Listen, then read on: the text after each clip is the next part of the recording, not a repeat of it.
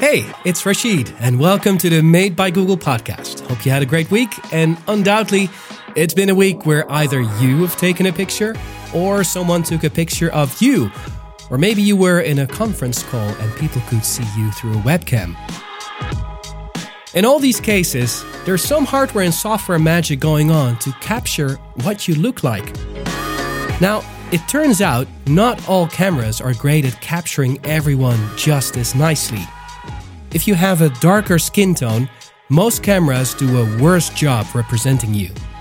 That's a problem that needs sorting, and it's what we're talking about in today's podcast episode.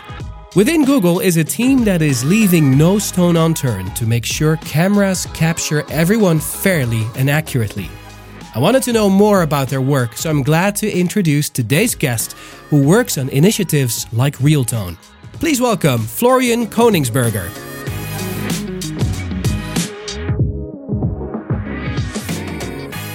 Florian, thanks for joining. Thanks so much. I'm really excited for this. So tell us what you work on at Google and how did you end up here in the first place? Absolutely. There's so many amazing journey stories at Google. I guess I'm fortunate to count mine among them. I came to Google as an intern in the summer of 2013. I was a bold intern. Shout out my classmates that are still at Google. I just had a run-in with one of them the other day at a policy event. 9 years strong. Amazing. And I entered the APMM program, which is a rotational marketing program where I had the good fortune of beginning my career on the Google Play team, working on mobile gaming. Okay. I moved to Brazil. I worked in our Sao Paulo office for a year where the team tolerated me as I learned the world of ads marketing in South America. And I then returned to New York to work on a team that was focused on content partnerships and influencer marketing on our Chromebook and Google Play businesses before the journey that has led us to today, the beginnings of Realtone, where we had this question almost 5 years ago about what it would take for Google to orient itself around making camera technologies that actively fought racial bias in the medium and delivered experiences that saw everyone, of course, hearkening back to our mission statement, with dignity and equality in those tools. And so today, I'm fortunate to lead what we refer to as our image equity initiative exactly in that spirit. Well, first of all, I don't think there are many places like Google where you can work on so many things in just under a decade. And now then working on Realtone, where, we have this internal page that I sometimes pull up and see what the mission statement is of Googlers. And yours indeed is image equity. Apparently it's very fitting to Realtone, but can you explain what that means, image equity? Absolutely. I love those little mission statements. It gives you such a window into how people think about their worlds. Right? Yeah. Realtone, I would think about Realtone, and I know we're going to talk about the technology as a subsidiary of this image equity mission statement, which is to deliver fair and accurate and authentic experiences that fight racial bias in our camera and imaging tools. And I say it that way because the mandate is indeed broader than Pixel, where we'll spend a lot of time talking today, right? Thinking about all of the surfaces that involve computational photography and computer vision that have a consumer impact on the way that people are seen. And the reason this matters so much to me is because, especially coming out of the pandemic, right, we experienced a really concentrated period as a planet where you basically existed to other people through a screen, right? And so the ability for that screen and that camera to faithfully and accurately represent you kind of was your representation in the world. Sure. And I think that even coming out of, I don't know when we'll ever say that we're fully done with this pandemic, but as we enter the next phase of sort of being in the world, I think that hybrid model has remained. And so people still really do mostly exist to each other through screens. And we still see that there are huge gaps between the ability of those tools to faithfully represent somebody in the way that they look in real life. So most people would think that the cause of that is maybe the camera is not of high enough quality, for example. There's not enough megapixels or the lighting is bad or something like that. But if you talk about image equity, it seems to imply that perhaps the camera itself has a sort of bias or racial bias. Is that the case? And how did that come about? I appreciate you for this question, because what we've seen in response to the project is a lot of people sort of raising their hands in horror at the notion that a camera itself could be racist, right? But I think this is an important moment, as we've said many times across the company in all of our product inclusion and equity work, to remember that everything that we use is built, right? And it's built with an intention, and it's built by somebody, and someone has an inherent bias just from their lived experience. Sure. And so what we found is, harkening back to the 1950s and the development of film emulsion technologies by Kodak, when those technologies were first developed, they were really only tested and evaluated against people who were white or had lighter skin, famously called Shirley cards after presumably one of the first white women who sat for these testing images, right. Shirley, right? What we then found was, as that technology advanced, the reason that some of those film technologies were developed more inclusively was actually not originally about people. It was about the fact that wood manufacturers and chocolate manufacturers could not get enough nuance in their product photography between, let's say, a dark chocolate and a milk chocolate, right? Right. I won't embarrass myself by trying to name different types of woods. I'm born and raised in New York City, and I can't claim to be particularly handy myself, but you take the point. Sure. And so when we accelerate into today's reality, right, computational photography, smartphones, the same dynamic, of course, can exist. These are built tools by teams in an industry where we know that we are still very much striving to balance out racial and ethnic representation. This is a conversation that we had among our teams at the beginning of this process, right?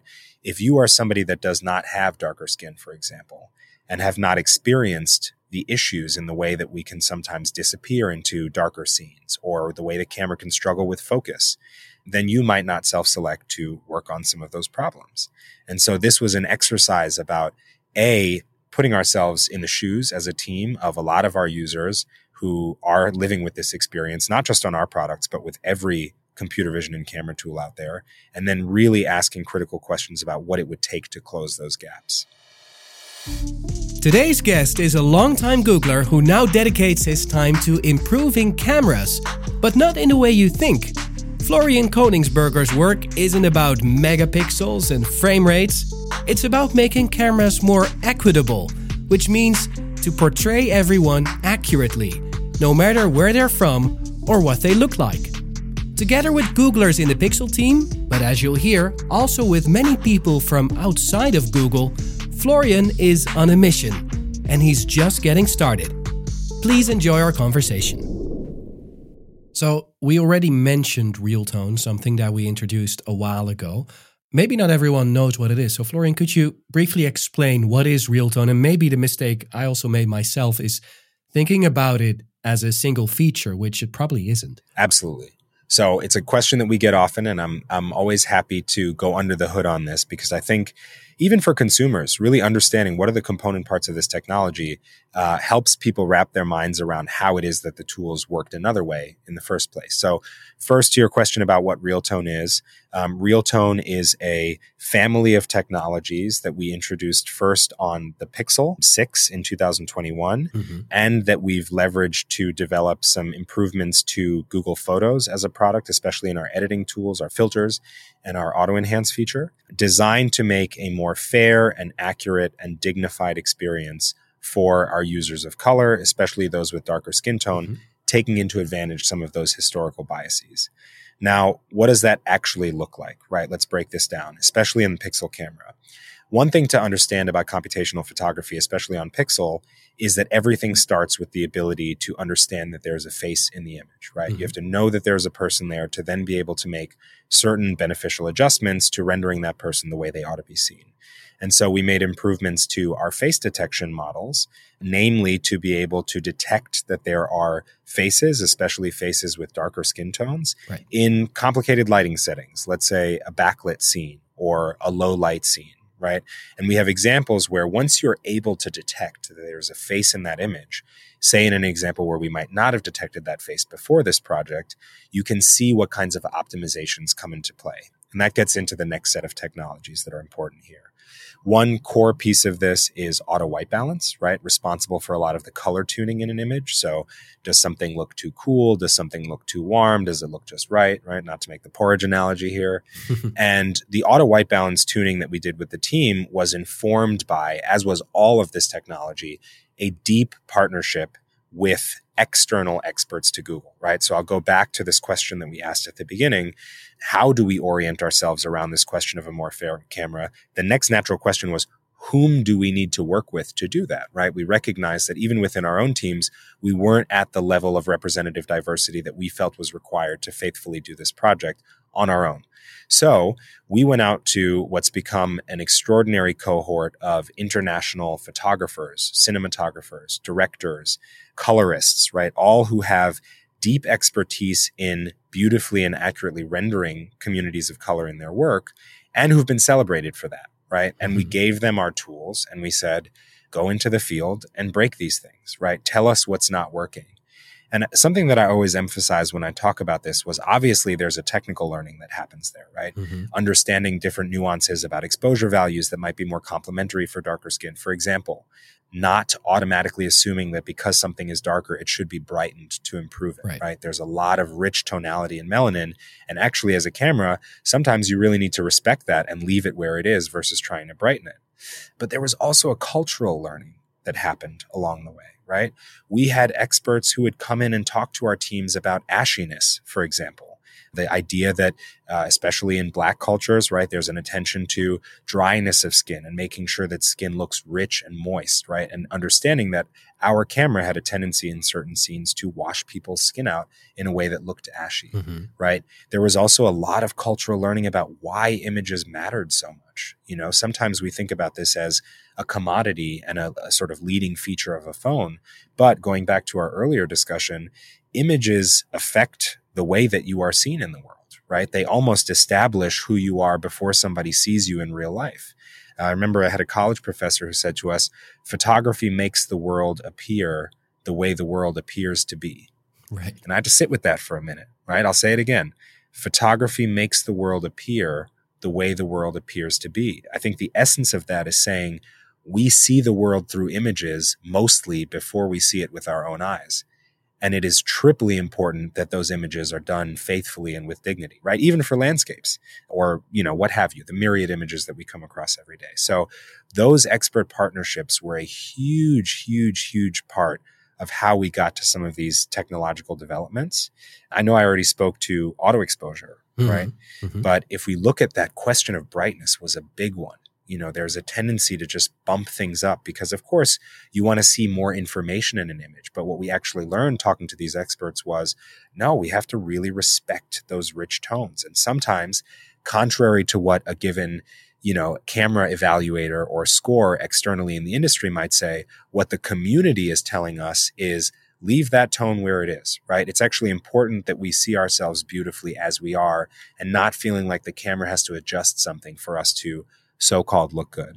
So auto white balance, auto exposure.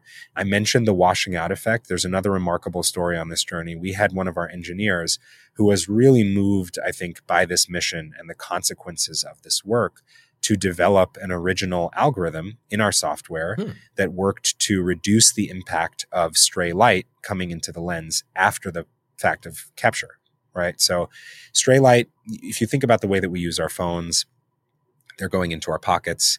We're putting fingerprints on the lenses. It's by no means an ideal condition for most images that we make, unless somebody's really, you know, vigorously wiping down their lens, which, by the way, I think this is so cool. And I can say this because I didn't work on it. We do have a feature in Pixel that can remind you to wipe down your lens if it senses that there's something obstructing the lens, which I think is amazing because as a photographer, outside of work, the number one thing that would improve almost everyone I know's phone pictures is if they just wiped their lens down before they took the picture. That will help a lot, yeah. It's remarkable how dramatically that affects image quality for most people's pictures, right? So you have 3 examples there. I think that, you know, there are more. We could go into them as time allows, but wanted to start with those. Okay. So seems tricky to me is that you get feedback from a highly diverse community to improve what the camera captures and what the end photo looks like. It seems to me it could also be difficult then to land at a place where everyone is happy. So how do you make sure that the improvement is perceived as an improvement by a wide variety of people? Absolutely. That question of evaluation is a big one. And it's also a complicated one, as you mentioned, because the curse of trying to build for everyone is that you can never really have everyone's opinion. Mm-hmm. And you can do the best that you can with the proxies that you have. So going back to this earlier point about establishing partnerships with these photographers, I think of folks like Dion Ivory, who's an extraordinary photographer and visual artist out of Houston, Texas, or Jomo Frey, a wonderful cinematographer based out of New York, who's, write that name down if you don't know him. I think that's going to be one that we're going to remember for generations. We basically used these experts as proxies for the community, right? So if we know that you've produced work that everyone points to as exemplary of how our communities want to look, right? I think of Joshua Kissie's extraordinary editorial work, really bringing out the rich tones of Black skin in particular. Then we know that we basically are starting from a reliable, trustworthy point outside of Google that says people have already said that they like the way that these folks are making their work. How can we get closer to that kind of rendering, right? Without going too editorial and stylized, because ultimately, as you said, we are making a tool for everyone and you want something that retains that basic faithfulness and doesn't look overly stylized or edited. And of course, there is more to do here. I think when we come to what does the road ahead look like? Part of that is continuing to investigate places where the technology is not up to par. You know, I never talk about this as a silver bullet, and nobody on our team would. Mm-hmm. This requires a continuous investment and reinvestigation of where things are working and in what scenes we might still not be performing up to par. Yeah, I definitely want to ask more about the long term. But before I do that, Florian, on the Made by Google podcast, we talk a lot about AI and how we use that, put it in the hands of all our users. So it sounds like AI has quite a role to play when it comes to Realtone. Does it indeed show up in the technologies you mentioned? Yeah, this is a hot topic these days, as I'm sure anybody who's been on the internet in the last couple of weeks knows. Yeah. I had a catch up with one of our engineers, Annie, about this yesterday, because I think the company is very much looking at, what are the definitions of artificial intelligence that we're all rallying behind as we define this future roadmap. One example of AI showing up in the underlying technologies in Realtone that I would point to is the relationship between what we refer to as our skin tone classifier and a feature called frequent faces that our users can turn on. So starting with the skin tone classifier, we have a tool that helps us understand in a given image where on a spectrum of skin tones we should locate a given person's skin tone. Mm-hmm. And the reason that this is important is because it then allows our auto white balance models to be optimized for a more accurate, faithful, and personalized representation of that skin tone, right? So you start there and then you go, okay, if I'm able to understand, for example, that a certain face is showing up much more frequently than another. Let's say it's my phone, for example, and I happen to be pretty vain and I take a lot of selfies, right? If I turn on frequent faces, then the camera starts to see that face with a higher frequency than any other. And I want to be clear from a privacy perspective, this is not the same thing as facial recognition, right? It's not the camera saying, we know that that's Florian's face and we're making an optimization for Florian. It's just, we know that we've seen that particular face a lot and we're going to make an optimization for that particular face without knowing who that face is. Sure. So as the camera starts to accumulate that data, let's say over the course of several months, I start to upload hundreds of pictures of myself, right? Some taken by me, some taken by other people across a wide range of lighting conditions. What happens is the skin tone classifier starts to benefit from that frequent face data because it's able to say, okay, I've now seen this face across 8 or 9 lighting conditions.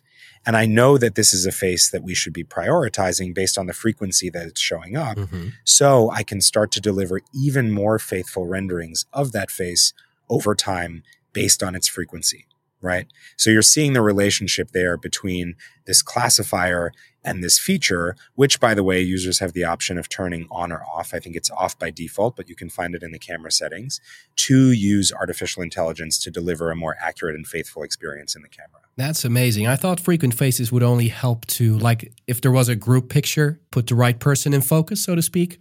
But there's a lot more to it than that. So Exactly. that's really great to know. So looking at the long term, what is next for Realtone? How are you working to make it better? Yes, the future. One big consideration for me and our teams is thinking about the scale beyond Pixel.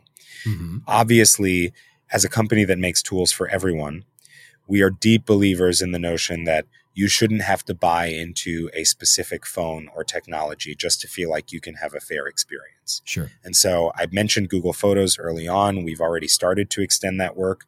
There was some really cool work done available to the public today in the filter set that's available in Google Photos, where you'll find that a number of the latest additions are actually made in partnership with some of the Realtone experts that I mentioned earlier. And I think it's always important as Googlers that we're honest about this. Mm-hmm. I was not a big fan of our pre-made filters before this project, especially as a photographer. I'm used to going into something like a Lightroom and having a lot of nuanced tools or Capture One and really getting into an image, right? Yep. But what I found is since this update, I am actually using our filters on almost every image I take on the phone, because they've done such a brilliant job of really taking a nuanced approach to the warmth of skin, right? And the texture of skin and the brightness of skin that I find actually enhances those images in a really lovely way. And I've gotten wonderful feedback on that. So that's one first step, I think, in the path to scale. When we look at the Android ecosystem on which Pixel runs, of course, there are a lot of considerations there about all of the other phone makers in this space and how we can start to share more of what we've learned with other players. I think we've intentionally been very public about our process in getting to Realtone, partnering with those experts, breaking down some of the component technologies, because candidly, if you're another phone maker in the space and you can already see that level of information, obviously some of the tuning adjustments that we're making for Pixel are specific to Pixel based on our hardware components and our software in the phone. If you understand the lanes or channels where we had to make changes, it already gives other players in the space a really meaningful starting point to investigate within their own tools.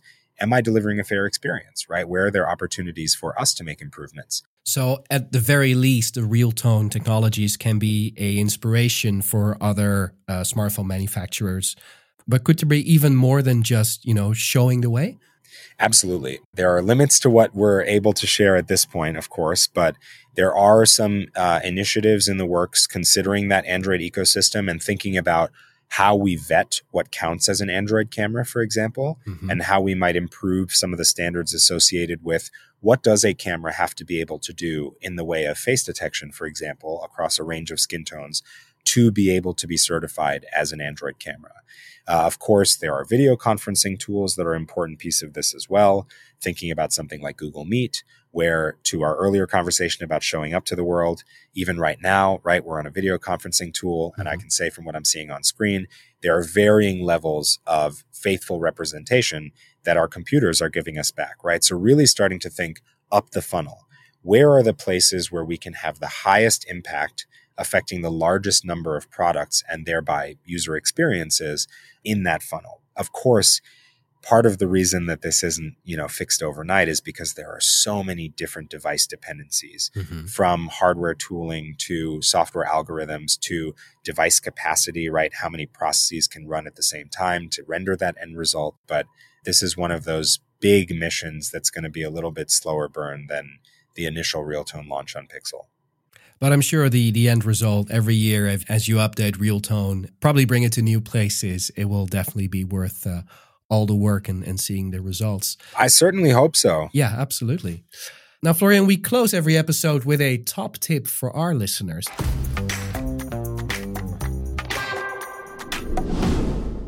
How can our listeners get the most out of Realtone, or how can they be more inclusive in their own photography? That's a beautiful question. So a couple of things. First, I'm going to harken back to frequent faces. I have found if folks are open to that experience, that it really does help in the long term, allowing the camera to learn a little bit about who is being photographed. And again, not which specific people, but which faces are appearing more frequently, leads to more accurate results over time. I can say that as somebody who photographs my family often, where we have a range of different skin tones, that can really be helpful. My father is a white German man. My mother is a black Jamaican woman. My brother is a little bit darker than me. So we've really got that tonal range in there. Right. On the question of how to be more inclusive in your own photography, I think if this is your first time hearing about the notion that folks with darker skin tones or folks of color might have a different experience with photography, I would give that a Google. Sure. There is a lot of written material, some of which has been published by our expert partners, about ways that you can improve your photography and take into account tonal range, especially in images where you might have somebody with really light skin and somebody with really dark skin. There's a beautiful explainer video by Vox that goes into the history of the Shirley card and some of the racism built into camera technology in the early days. I think that's foundational reading. And if I could give people one recommendation for a text that really shifted my lens, pardon the pun, on this work is the Vision and Justice issue of Aperture Magazine, guest edited by Dr. Sarah Lewis. I think that should be part of every curriculum in America and potentially in the world, but it is a deep examination of the historical African-American contributions to the mediums of photography and film. And it really helps people understand, like, oh, there's a whole other side to this medium and its development that the technology industry, I think, is behind on, right? And hasn't historically paid as much attention to, that could paint a really beautiful future for so many people around the world. So those would be a couple of my tips. So in other words, read up. I think that's a great way to close out. Thank you so much, Florian, to talking to us, and looking forward to see what you do next with Real Tone. Thank you so much. It's been an absolute pleasure, Rashid. Thank you. Well, I've heard about Florian's work before, but it just hits differently when you hear him talk about it. It's hard to understate how much work there's left to be done in cameras when it comes to fair representation. So I'm glad we have Florian and the team working on it. Just Googling Real Tone, or in fact Shirley cards, will teach you a lot about the topic, and there's a lot to explore. Thanks for listening to this episode of the Made by Google podcast. The next one is out next week, so if you're not subscribed yet, just hit subscribe or follow or whatever you call it in your podcasting app, and make sure you never miss an episode of the Made by Google podcast. Thanks for listening. Take care. Talk to you next week.